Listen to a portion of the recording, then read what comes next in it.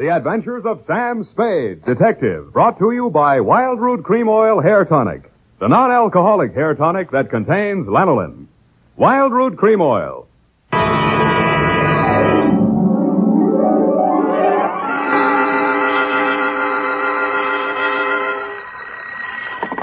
Sam Spade Detective Agency. Me, sweetheart. Oh, Sam, I got it.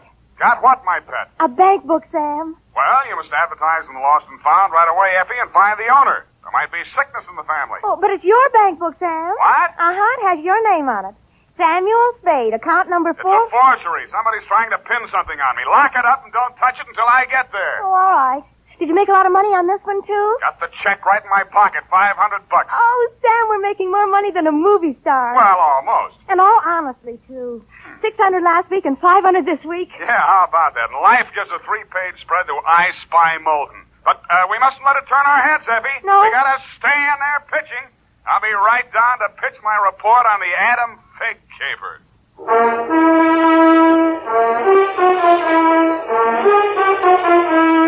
Dashiell Hammett, America's leading detective fiction writer and creator of Sam Spade, the hard-boiled private eye, and William Spear, radio's outstanding producer-director of mystery and crime drama, join their talents to make your hair stand on end with the adventures of Sam Spade.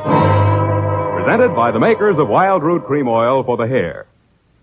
You've heard the saying, you never know until you try. Well, you'll never know how handsome your hair can look until you try Wild Root Cream Oil. See for yourself how neatly and naturally Wild Root Cream Oil grooms your hair. Note how effectively it relieves annoying dryness and removes loose, ugly dandruff. You can get Wild Root Cream Oil Hair Tonic in either the big economy-size bottle or the handy tube. Or you can ask your barber to use it on your hair. But by all means, try it. Don't delay. Get it today. Wild Root Cream Oil. Again and again, the choice of men who put good grooming first. And now, with Howard Duff starring as Spade, Wild Root brings to the air the greatest private detective of them all in The Adventures of Sam Spade.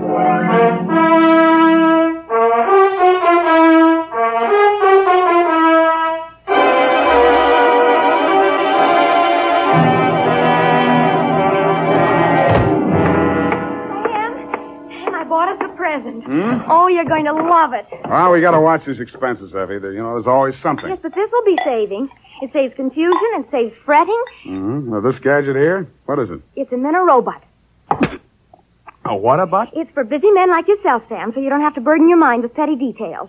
You see, it has this dial on it, right here. And you drop these little cards in this slot. You don't have to worry about that. That's for me to take care of. Oh, good. Then, when you come into the office, and supposing you have an appointment with Mr. Jones at 2 o'clock, and you forgot about it, you just dial 2 o'clock, and the little card pops out. And it says Mr. Jones on it. How do I remember to dial 2 o'clock? Oh. Well, maybe it's in the instruction book. But anyway, now go ahead, Sam, please. The card's right in there. Now, dial 2 o'clock. Go on, Sam. Let's see. Just like a telephone, Sam. Now what do I do? Well, give it time, Sam. It's thinking. Must have forgotten. Jones. Mr. Jones. Effie, do you think it's dead? Oh, Sam, I don't understand it. It was working perfectly. Well, I'll take it straight back first thing in the morning. You'll have to. It'll never find the way itself. You got your book, sweetheart? Yes, Sam, I don't understand. It was working perfectly Well, a it's little all while right, ago. honey. It doesn't matter. Date October 5, 1947 to Hillary Exxon Esquire from Samuel Spade, license number 137596. Oh, honey, it's only a memo robot. Subject, the Adam Fig Caper. Dear Mr. Exxon, October 2nd in San Francisco was one of those days that you see blown off the calendar by a gust of wind in the movies to denote the time is passing. It was a day for scraping off the minutes with a fingernail file and wondering whether the display ad I'd paid for in the classified section of the phone book wasn't just a waste of money. It certainly wasn't the day I'd expect a leprechaun to walk into my office. He said his name was Adam Fig. He said he was the butler at Exxon Manor in Los Nidos. The limousine, Mr. Spade, is waiting to take you away. We mustn't keep them waiting, must we? Of course we mustn't. Who mustn't we? Why, Mr. Hillary, of course, sir. Oh, Mr. Hillary. And old Mr. Exxon. The old gentleman is very ill. Dr. Feige's office is down the hall. Turn to your right, second door. Well, I assure you, sir, that Mr. Exxon is the best of medical care. Your duty will be simple, to prevent his death. Do I donate blood or just frighten away the evil spirits? Oh, it isn't quite that, sir. Someone is trying to kill Mr. Exxon. He's a very sick man, and I'm sure he'd prefer dying from natural causes. Uh-huh. I get $25 a day in expenses. Here is an ample amount in advance. But you should know, sir, that the old man is a nasty, cantankerous, villainous, crooked, intimidating... $500? Please, Fig, you're talking about the man I love.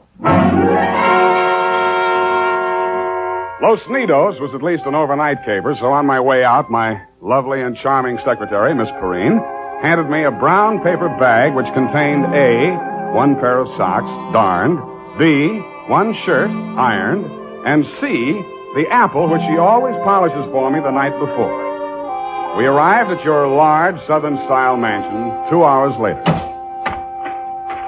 Pig! Oh, Pig, where the devil have you been? The city, sir. I can't find the keys to the liquor closet. Where are all the maids? What happened to that cook we hired yesterday? Who is this man, and why is he wearing that necktie? This is Mr. Spade, sir, the detective. I'm Hillary Exxon. Come in, please. Go on upstairs, Fig. See what that girl is doing to my father. I don't believe she's a nurse at all. Very good, sir. In here, Mr. Spade. Pardon the condition of the house. The old man has been firing the servants again. Your father, you mean? Yes. Every time he gets shot at, he fires all the servants. He gets shot at pretty often? About once a year. In the fall. Uh-huh. You always hire a detective? No. Oh, dear. I'm not keeping you up, am I? No, excuse me, please. It's much worse this time. I can't get any sleep. Guns going off in the middle of the night. The whole household disturbed. When and where was he last shot at? Yesterday morning at about 1:30.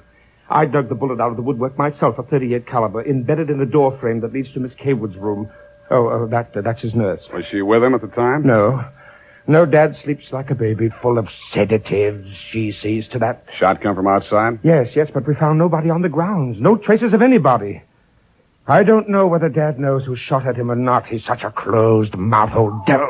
You don't care very much for your father, do you? To be frank, Mr. Spade, if hating weren't such an effort, I would despise him. He is without a doubt... Well, listen. Get out of here! There, that's just a sample. Well, come on, let's see what's eating him now. Get out! Talk to me like that. I tell you I won't stand for it. Well, you don't have to stand for it. Take that silly painted face out of my sight. Don't you dare! Get out! I'm quitting, Mr. Exxon. I can't stand it another minute. Yelling, screaming, throwing things at You must have done something to set him off. But I didn't, I tell you. I didn't. This is Mr. Spade, Miss Kaywood. Oh, a detective? Will it make you happier to know that I'm a private detective, Miss Kaywood? Well, Mr. Spade, I only hope you can prevent a murder. If there's any way at all that I can help, Thanks. I'll see you downstairs after I've talked to the old man. You'd better go in alone, Spade. Oh, Miss Kaywood, do you have a throat spray downstairs? I seem to be congested. Oh, go away. Go away! Go away! Oh, well, wasting ammunition. Who are you? If you're a total stranger, come on in. Well, don't be afraid, son. Come on over where I can look at you. It's hard to keep my eyes open. Oh, I mustn't do that. Oh, so you're the detective, eh? That's right, Pop. If you want to take a little nap or something, I'll come back later. What did I say just now? Come back later? No. There's no reason for you to come back later. I'll say everything I have to say right now. The shot woke me. I didn't see anything. I don't know anything. I've got a million enemies. I can't remember the names of any of them. Why don't you try to remember? I could have them checked. You're wasting your time, Sonny. In my day, I've wiped out 100 men, and I'll outlive anybody who's gunning for me now. You must be proud of your past, huh? Proud? Sonny, a past like mine is the finest thing an old man can have. I've swindled my partners and betrayed my friends. I've turned state's evidence just to see my associate get sent up for 20 years. And they say my wife died under peculiar circumstances, and I got rich off her insurance. Now I'm done talking. Do me a favor, son, please. I've got to get a half hour, 20 minutes sleep alone. You'll keep them out, everybody. Please, will you? Sure, Pop. Go ahead. Go on, sleep. Oh, thank you. That's it.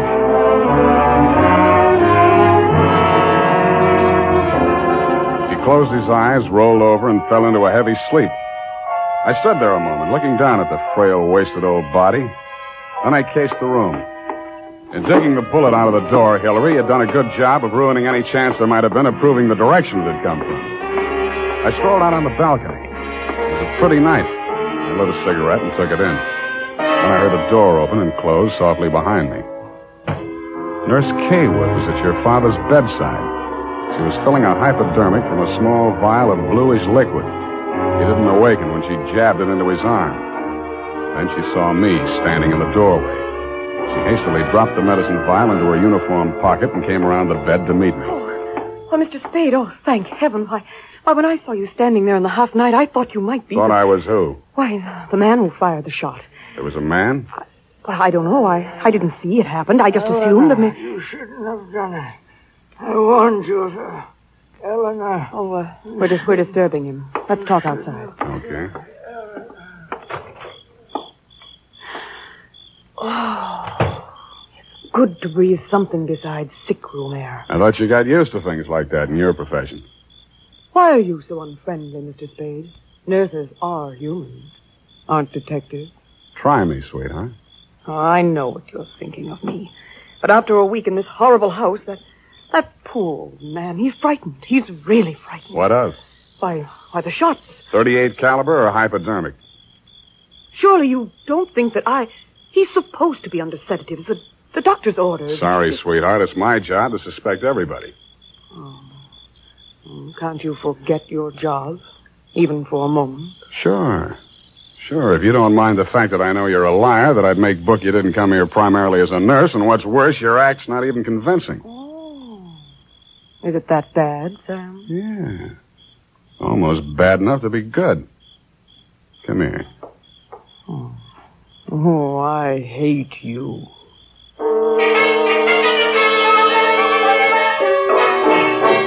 It was a very satisfactory love scene for both of us. For reasons of her own, Barbara wanted to keep me out of that sick room for a while, and she did. For reasons of my own, I wanted to get that medicine vial out of her uniform pocket, and I did. Then, as suddenly as we had fallen into love, we fell out again. After she'd gone to her room, I went back to my sentry duty around the house. Under a light on the front veranda, I examined the bottle from which Barbara had taken the injection for your father. It was labeled sodium thanatol and had been dispensed by a firm called Ibis Chemicals Limited in Cairo, Egypt. A scream filled the house, high and frenzied. I started running toward Barbara Kaywood's room. I slammed the terrace door open and found the light switch. Barbara was sitting upright in the center of a bed. Her face jerked up so abruptly that it seemed her neck had snapped. She clutched both hands to her chest and fell face down among the bedclothes, staining them with her blood.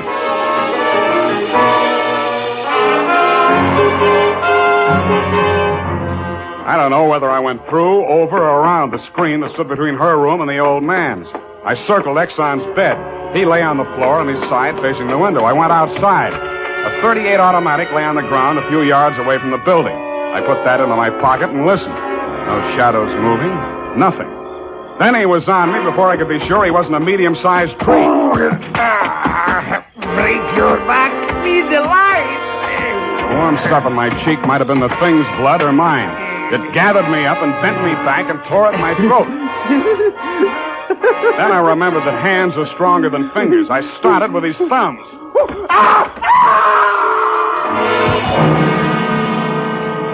He lay there for a moment, then his huge body began to twitch.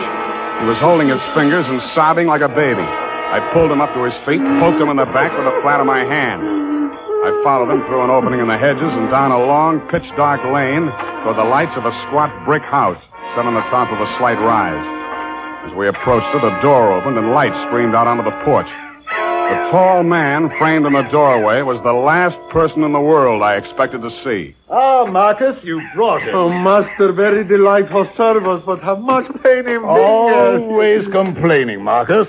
Welcome, Mr. Spade. Come in, my dear fellow. Come in. I've been expecting you.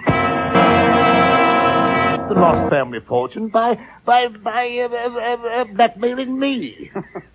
And if you don't remit, Exxon could have you booked for forgery, blackmail, definition of character. Oh, my dear fellow, please. This is most painful. But if I had but the original letter, I could destroy it and go back to the Felt. Ah, the Felt. What happened to it? That pig, that stinker stole it. He burgled my home. Are you taking pot shots at old Exxon? Well, don't be a fool, man. I want Exxon to stay alive. I must find out some part of his life which will have an exchange value that will cancel out what he has on me. By the way, old thing, you met Miss Kaywood. Mm-hmm. At the present moment, she's milking me for $150 a day. Oh? She's supposed to goad the old man by whatever means necessary into talking about his past. And that information she is to bring to me. Well, that ought to be easy. Exxon brags about his past. Now, so far, I've learned that Hillary Exxon stole 2 heifers at the livestock show in Abilene in 1906. I feel for you, Captain. That wouldn't get much on the current market, would it? My dear fellow, I've a proposition to make to you. Should you ferret out anything that would be of value to me, I'll reward you handsomely. Well, maybe something can be arranged, Captain. Good, excellent. May I have your word on that? Well, there isn't much time, Captain. I'd better trot on back. I'll show you to the door, sir. And let me warn you, Mr. Spade, for your own good, should you ever hear the thrum of Ibis wings, run, flee. I assured him that I would heed his warning, bade him good night, and started back down the lane in the direction of Action Manor. Business was going on as usual. There were no shots this time, only the scream. When I got to Barbara's room, you and Adam were standing at her bedside trying to quiet her down. Well, Mr. Spade, is this the way you guard the house against intruders? Where have you been? Ask Adam. What does he mean by that, Pig? I'm sure I don't know, sir. I've not left the house. What happened here? Oh, she woke up screaming. She said someone had come into the room and torn off her bandages. A nightmare, of course. Please, I want to talk to Mr. Spade. Oh, please go. Adam, you go too. Please, Hillary, you go too. Good.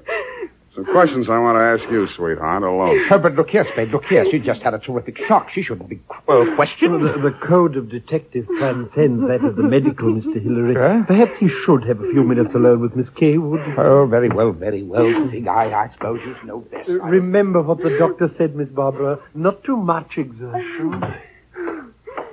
What happened, Barbara? Well, it could have been a dream. Somebody was standing over me in the darkness and peering down at me. And then he started to rip off my bandages, and I screamed. And when Fig came into the room and he turned on the lights, he was gone. It could have been a dream, Sam, and I could have been clawing at the bandages myself in my sleep. But you weren't. It wasn't a dream. I've been talking to Captain Sherry. And then I thought... well, how much do you know? That you've been feeding the old man truth serum to get him to talk in his sleep. Oh. How much talking has he done? Well, plenty. How much you told Sherry? Well, just as little as possible. Why? Because, Sam, if we can keep that old man alive and out of jail long enough to sell what we know to Sherry for what it's really worth, we'd be fools not to do it. What makes you so sure you'll stay alive long enough to collect, sweetheart? Well, because you're going to help me, aren't you, Sam?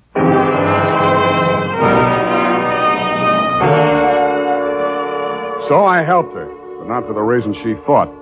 I made a lot of noise leaving her room and going to mine. Going back, I didn't wear any shoes. I slipped into a clothes press in her room so quietly that even she didn't hear me. I left the door slightly ajar and waited. Time passed, and I was stiff from standing still. It happened at about 3 a.m.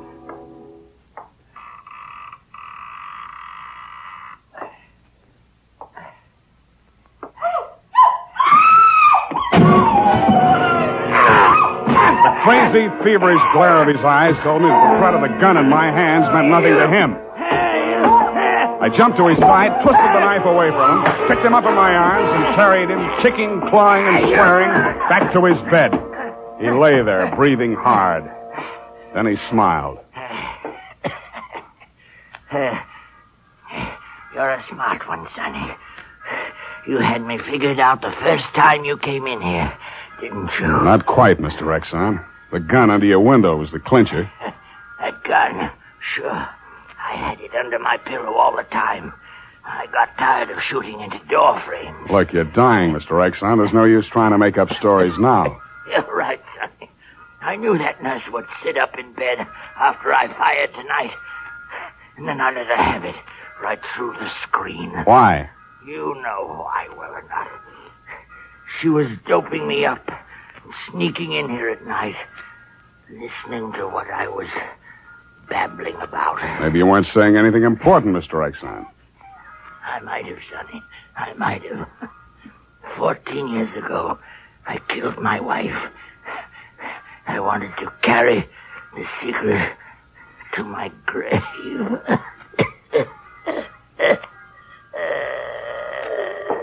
You nearly made it at that. Spade! What's happened? Is he dead? He's dead. Did he say anything, sir? Did he confess it? You must tell me if he said anything. I didn't hear him say a word. Well. Yeah, Mr. Spade. Charged with a certain texture, a significant quality. There's a certain smell, yes. And omen. You can inhale it, sir. Journey thou to Nairobi on the veldt. Tarry 7 days, and you will collect the fabulous golden skull of Wizami, king of the Bojamas. Aha! Marcus! Yes, master. Unhook the hooker. Pack the marmalade. We are off to the veldt.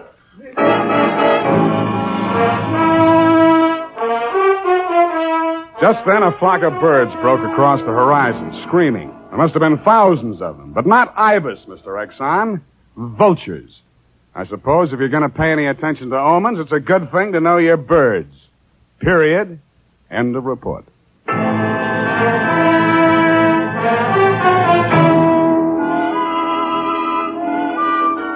Right now, I have something to say to every man who doesn't use a hair tonic. To every man who says, I don't believe in it or I don't need it. That all depends on what you mean when you say hair tonic. If you mean the old-fashioned greasy kind that leaves your hair smelling like a perfume factory, you're absolutely right. But remember, Wild Root Cream Oil Hair Tonic is nothing like that. Wild Root Cream Oil is an entirely new kind of hair grooming preparation. There's not a drop of alcohol in Wild Root Cream Oil, and it contains soothing lanolin that's like the oil of your skin. Most important, Wild Root Cream Oil grooms your hair the right way, neatly and naturally. Never leaves your hair sticky or greasy. Get the big economy-size bottle and the handy new tube that's economical, easy to pack when you travel, and grand for the bathroom cabinet. Don't delay. Get it today. Wild Root Cream Oil Hair Tonic. Again and again, the choice of men who put good grooming first.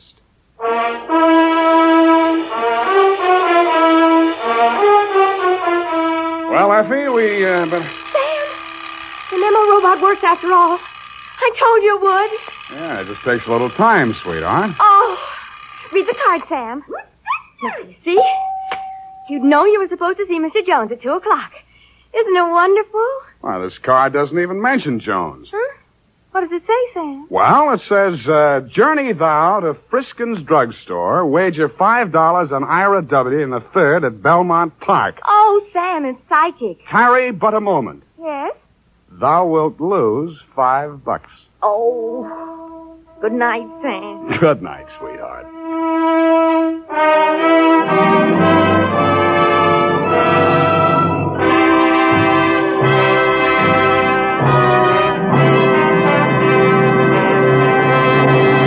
The Adventures of Sam Spade, Dashiell Hammett's famous private detective, are produced and directed by William Spear. Sam Spade is played by Howard Duff. Lorene Tuttle is Effie. The Adventures of Sam Spade are written for radio by Bob Tallman and Gil Dowd with musical direction by Lud Gluskin. This is Dick Joy reminding you that next Sunday, author Dashiell Hammett and producer William Spear join forces for another adventure with Sam Spade, brought to you by Wild Root Cream Oil. Again and again, the choice of men who put good grooming first.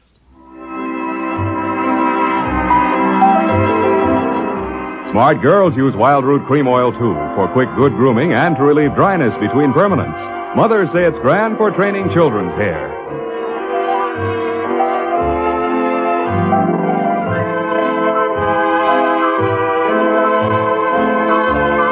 This is CBS, the Columbia Broadcasting System.